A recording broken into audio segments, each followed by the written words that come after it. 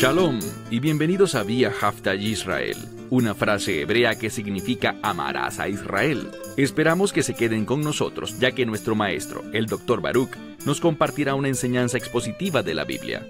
El Dr. Baruch es profesor titular del Instituto Zera Abraham, con sede en Israel. Aunque todos los cursos en el instituto se imparten en hebreo, el Dr. Baruch se complace en compartir esta enseñanza en inglés con doblaje al español.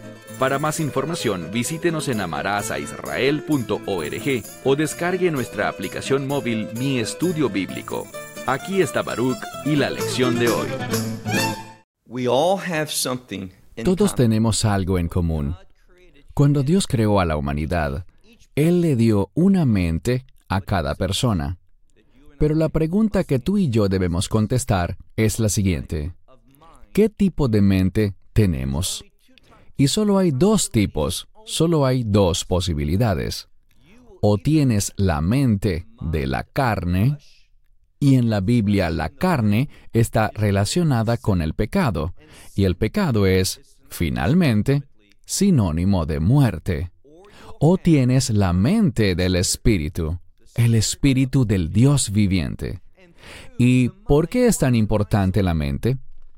Porque con la mente se toman las decisiones. Y si tienes la mente de la carne, tomarás decisiones pecaminosas, tomarás decisiones que te llevarán a la muerte. Y no solo me refiero a la muerte física, pues todos morimos, sino que me refiero a la muerte eterna, a la muerte espiritual, en la que conocerás por toda la eternidad las consecuencias del pecado, el juicio eterno de Dios, ser atormentado, experimentar sufrimiento, tristeza y agonía para siempre. Dios no quiere eso para ti.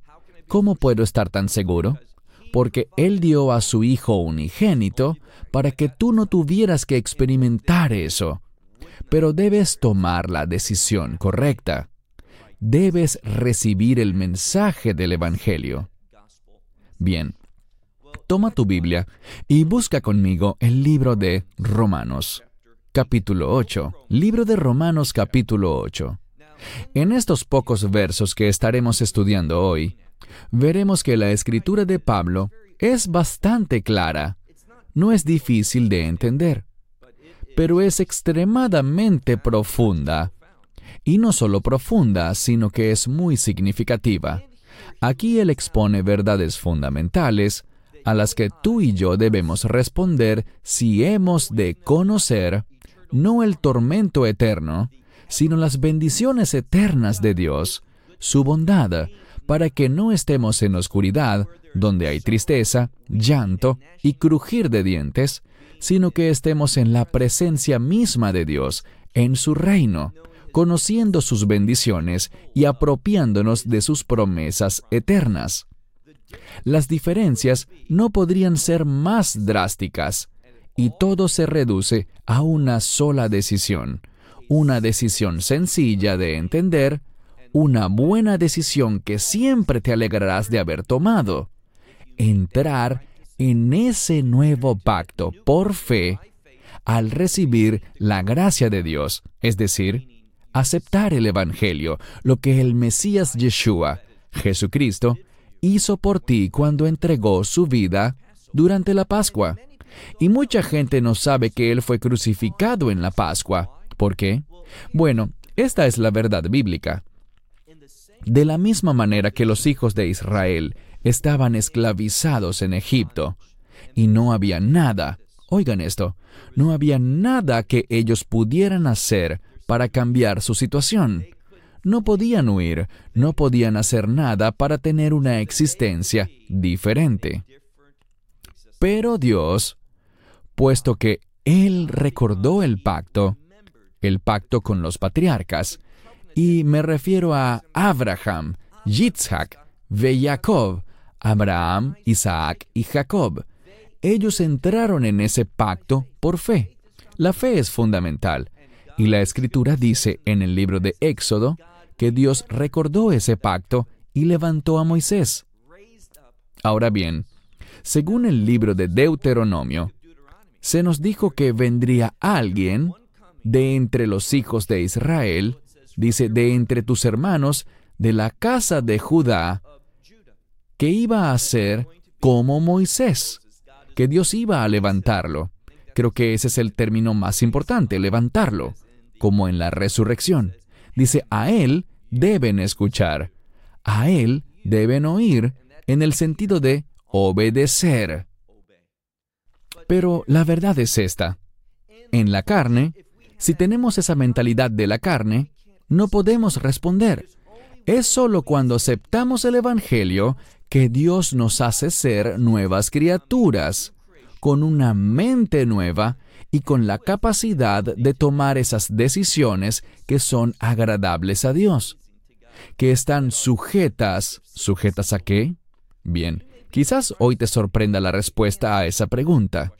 El Espíritu de Dios hace que nos sujetemos a algo muy justo. Y hablaremos más de eso en un momento. Busca conmigo ahora el libro de Romanos, capítulo 8. Carta de Pablo a los Romanos, capítulo 8. Iniciando en el verso 7. Como dije, está escrito de una manera muy clara. Dice, por cuanto la mente de la carne, y recuerden algo que veremos también en un momento. La carne se relaciona con el pecado y este con la muerte. Dice aquí, por cuanto la mente de la carne, ¿qué pasa con esta mente? Es enemistad contra Dios. Es decir, cuando uno tiene la mente de la carne, y por cierto, naces con esa mente de la carne, de forma natural, eres un ser carnal, y tomarás decisiones carnales. Dicho de otro modo, decisiones pecaminosas que conducen a la muerte. Y como dije, no hablo de la muerte en un sentido natural. Todos morimos. Yo me refiero a una muerte espiritual, a recibir la condenación eterna de Dios, ese castigo, ese tormento, esa agonía en el lago de fuego. No tienes que experimentar eso, pero solo hay una manera de evitarlo. Si solo andas por la vida de manera natural, guiándote por ti mismo, es decir, por la carne, ¿qué sucede? Dice aquí, por cuanto la mente de la carne es enemistad contra Dios. Y vean qué más. Sigamos leyendo el verso 7. Porque a la ley de Dios no se sujeta.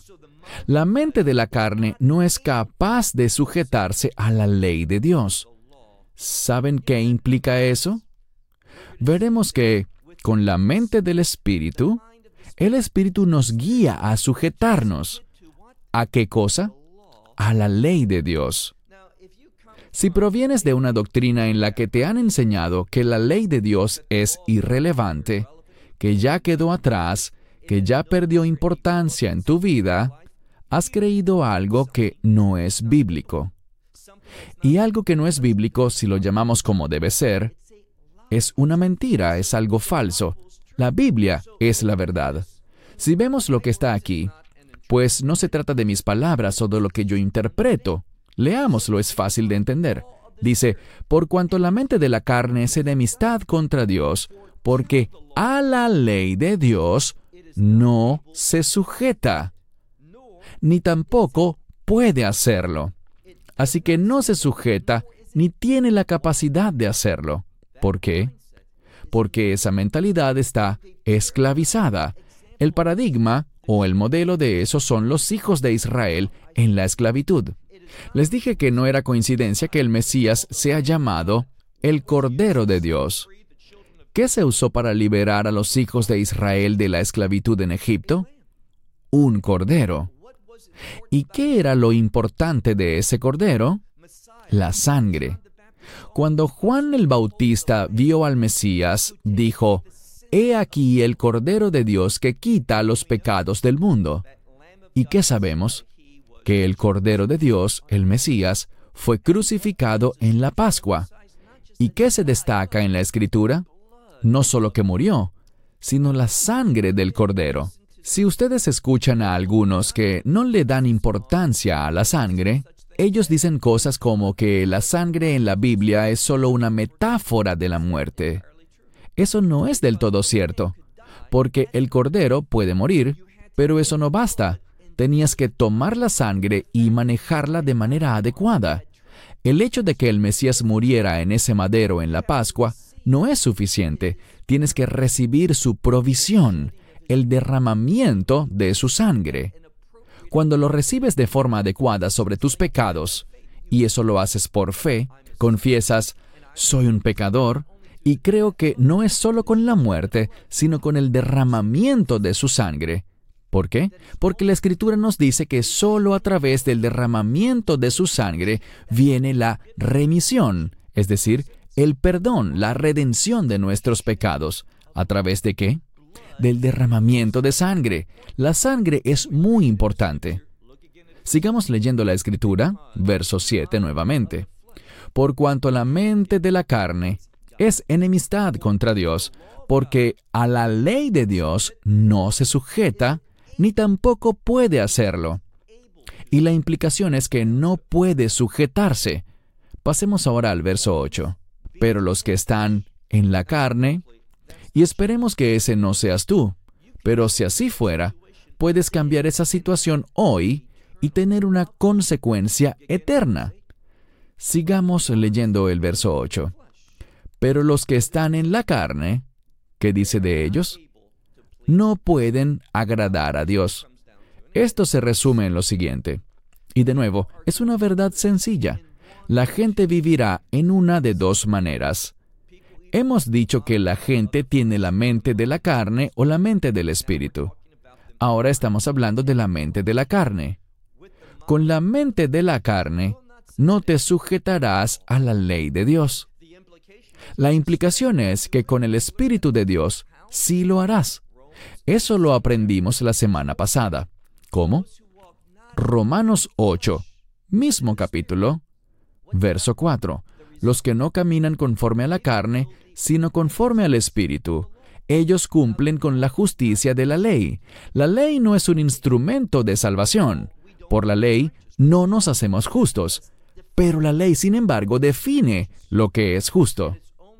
Y es solo a través de la fe en el Evangelio, al recibir la gracia de Dios, que puedes ser salvo y experimentar ese perdón, esa remisión del pecado que viene por la sangre del Mesías. Su sacrificio es todo suficiente. Su obra en la cruz es totalmente suficiente. Al recibirlo, eres redimido eternamente. No hay lugar para hacer nada más. Lo que Él hizo en la cruz es todo suficiente, es completo. Él murió, derramó su sangre. Ese era el propósito para el que Dios Padre envió a Dios Hijo al mundo. Pero si rechazas eso, no puedes agradar a Dios. Cuando vives conforme a la carne, ¿sabes quién es el Señor de tu vida? Tú lo eres, aunque en realidad no es así, porque es Satanás. Pero crees que eres tú. Tomas las decisiones que tú crees que quieres tomar. No, has sido engañado, has creído una mentira. Estás sirviendo al enemigo. Por eso dice que la mente de la carne es enemistad contra Dios. Te conviertes en un enemigo, al igual que Satanás es un enemigo de Dios. Luego él describe aquí que ellos no pueden agradar a Dios. Pasemos ahora al verso 9. Pero ustedes, ¿a quién está refiriéndose aquí? A los creyentes. Dice, pero ustedes no están en la carne, sino ¿dónde? Sino en el Espíritu. Ahora vamos a ver los buenos resultados que trae estar en el Espíritu. Pero ustedes no están en la carne, sino en el Espíritu, si en verdad el Espíritu de Dios mora en ustedes. Esta es como la prueba de fuego. La prueba de fuego es que si el Espíritu de Dios está en ti, has nacido de nuevo, eres una nueva criatura, has sido redimido por la gracia de Dios, has recibido el Evangelio, porque el Espíritu de Dios entra y mora dentro de ti para siempre. Nunca existirá una separación entre tú y el Espíritu de Dios. Noten la diferencia. En el Antiguo Testamento, el Espíritu de Dios llegaba a una persona y la ungía para una tarea. El Espíritu de Dios podía llegar y podía irse. Así era la realidad del Espíritu Santo en el Antiguo Testamento. Pero en el Nuevo Pacto, en una relación de nuevo pacto con Dios, el Espíritu de Dios viene a nosotros y nunca se va, porque hemos entrado en un pacto. Y ese nuevo pacto es eterno. Dios promete que nunca nos dejará ni nos abandonará. ¿Qué hace que Dios se vaya? El pecado. Pero con este nuevo pacto, Él dice, perdonaré tus pecados, ya no los recordaré más.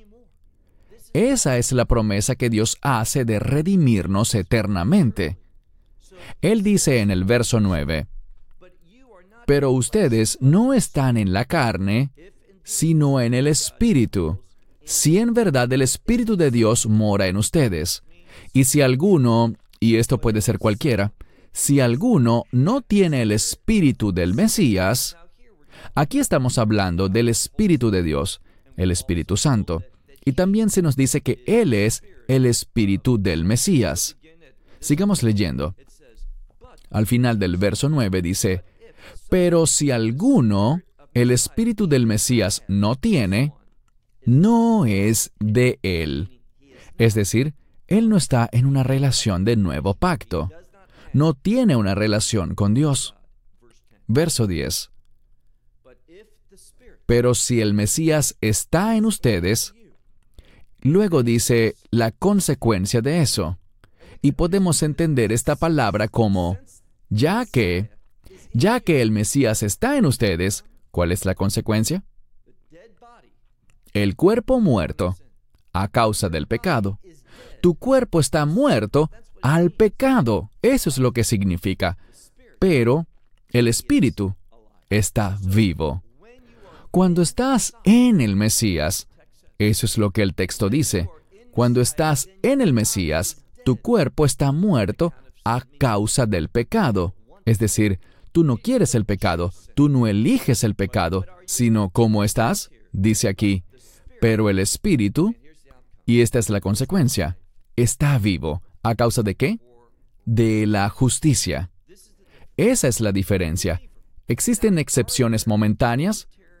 Sí, todos tropezamos, todos nos caemos a veces, pero aquí Él está hablando de manera general, en forma consistente. Cuando alguien es del Mesías y es guiado por el Espíritu, su cuerpo no elegirá el pecado, sino que su cuerpo será avivado. No vivirá muerto por el pecado, sino que su cuerpo será avivado por el propósito de la justicia. En el Mesías, consideramos que nuestro cuerpo está muerto en cuanto al pecado. No estamos interesados en el pecado, sino que estamos vivos a través del Espíritu por el propósito de la justicia. Verso 11. Y ahora vemos cómo sucede esto. ¿Cómo es que puedo escoger ahora la justicia? Muy sencillo, por el poder de la resurrección. Leamos el verso 11. Y ya que el Espíritu de aquel que levantó al Mesías, es decir, a Yeshua, de entre los muertos, mora en ustedes, el que levantó al Mesías de entre los muertos, ¿qué hará Él? Dice, Él dará vida a sus cuerpos mortales. Antes, estaban muertos por el pecado. Tomaban decisiones que eran pecaminosas, pero pueden tener un nuevo comienzo, un comienzo desde cero. Eso es lo que Dios desea para ti. Ahora mismo, si no has recibido el Evangelio, su Espíritu está tocando tu corazón. Puede que te sientas incómodo, porque Dios te está diciendo, esta ubicación en la que estás actualmente no es a donde yo quiero dirigirte. Quiero ver un cambio en tu vida, un cambio de reino, un cambio de salvación, un cambio hacia la justicia, para que tu cuerpo muera al pecado. Pues eso te resulta repulsivo. Ya no quieres eso, ahora quieres la justicia de Dios. Y el poder de la resurrección, ese Espíritu que levantó al Mesías de entre los muertos, también te dará vida. Dice aquí, a sus cuerpos mortales. Esa es la promesa. Dice, a través, y la implicación es de Él. ¿De quién? De su Espíritu que mora en ustedes. Esto tiene que ver con el Espíritu del Dios viviente que ahora está en ti por fe. Si tú crees, si tienes fe, la promesa de Dios es enviar su Espíritu, el Espíritu de su Hijo unigénito, a tu vida para siempre.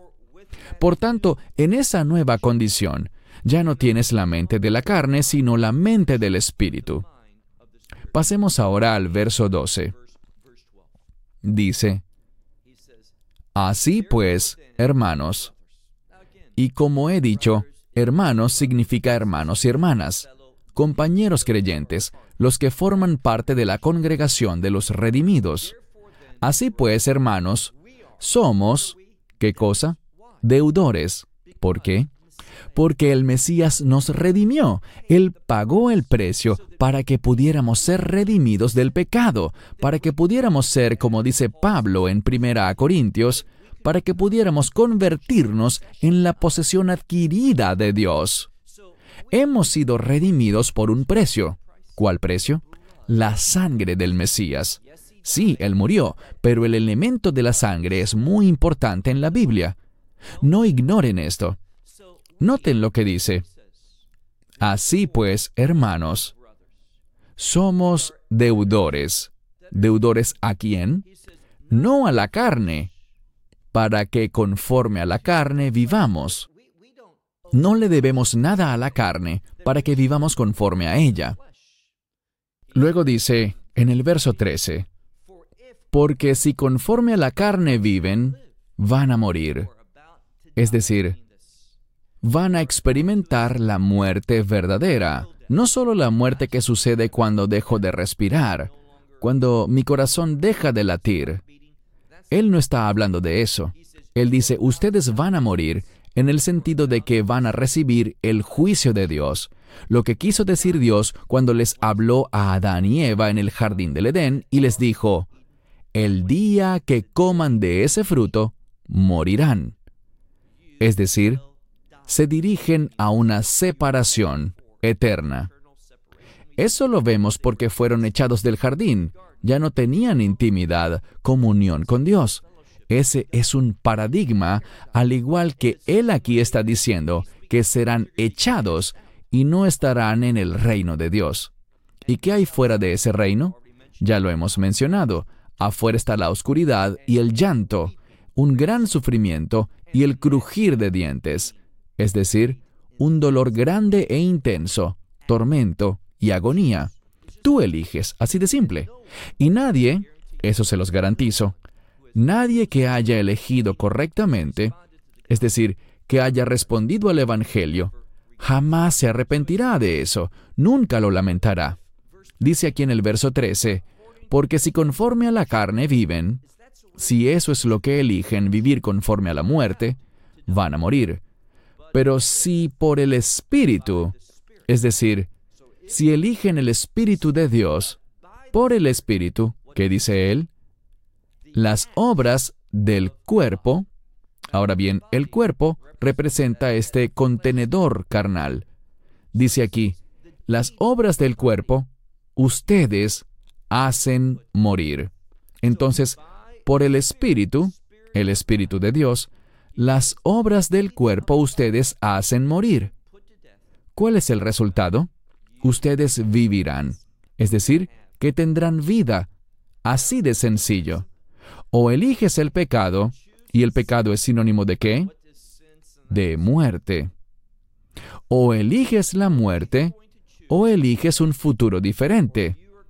Un futuro de reino, un futuro que nos enseña que hemos de sujetarnos a la ley de Dios. Y eso no es algo que hacemos en lo antiguo o en lo arcaico de la letra, sino, como dice Pablo en el capítulo anterior, en Romanos capítulo 7, versículo 6, lo hacemos en la novedad del Espíritu, cumpliendo la justa intención que Dios le dio a la ley. La ley no es mala, la ley no es falsa. Pablo dice que la ley es buena, es santa y es justa. Yo deseo vivir de una buena manera, es decir, conforme a la voluntad de Dios. Deseo vivir de manera justa. ¿Por qué? Una vez que uno recibe el Evangelio, lo que esa persona desea es tener justicia en su vida. ¿Cómo saber si uno vive de manera justa o no? Comparando mi comportamiento, mis obras, con lo que la palabra de Dios revela, específicamente en los mandamientos de Dios. Pasemos al último verso de hoy. Verso 14 dice, porque todos los que son del Espíritu de Dios, es decir, que son guiados por el Espíritu de Dios, y este término de ser guiados está en voz pasiva. ¿Qué significa? Que el Espíritu de Dios es quien nos guía. Todos los que, en una frase muy amplia, todos los que son guiados por el Espíritu, dice al final del verso 14, estos son los hijos de Dios. Y de nuevo, el término hijos no está parcializado, no es un término sexista. En la Escritura, vemos que hombres y mujeres tienen distintos roles, y esos términos implican cosas distintas. Cuando él dice son hijos de Dios, es un término que no se basa en el género. Este es el mensaje. El término hijo tiene dos significados distintos, uno de los cuales es siervo. Los que son guiados por el Espíritu serán los siervos de Dios. Y no solo eso, el mismo término hijo está relacionado especialmente con el término heredero, alguien que recibe una herencia. Así que los que son guiados por el Espíritu van a heredar cosas buenas. Nuestro futuro es maravilloso. ¿Y saben lo que más me gusta de eso? Que es un futuro para toda la eternidad. Vas a heredar las cosas buenas de Dios, sus bendiciones, sus promesas, y todo empieza por una decisión. Por tomar esa buena decisión de decirle que no a los deseos de la carne, y motivado por la verdad de la Escritura, haciendo uso de tu conciencia, le dices que sí a Dios. Es decir, que invitas al Mesías Yeshua a tu vida a través del mensaje del Evangelio, y al hacerlo, te conviertes en alguien que es guiado por el Espíritu, alguien que es heredero de Dios, siervo de Dios, alguien que tiene un futuro glorioso en el reino. Esperamos que te hayas edificado con el mensaje de hoy y lo compartas con otros. Te invitamos a seguir nuestros estudios cada semana por este canal y por el portal de YouTube de Amarás a Israel.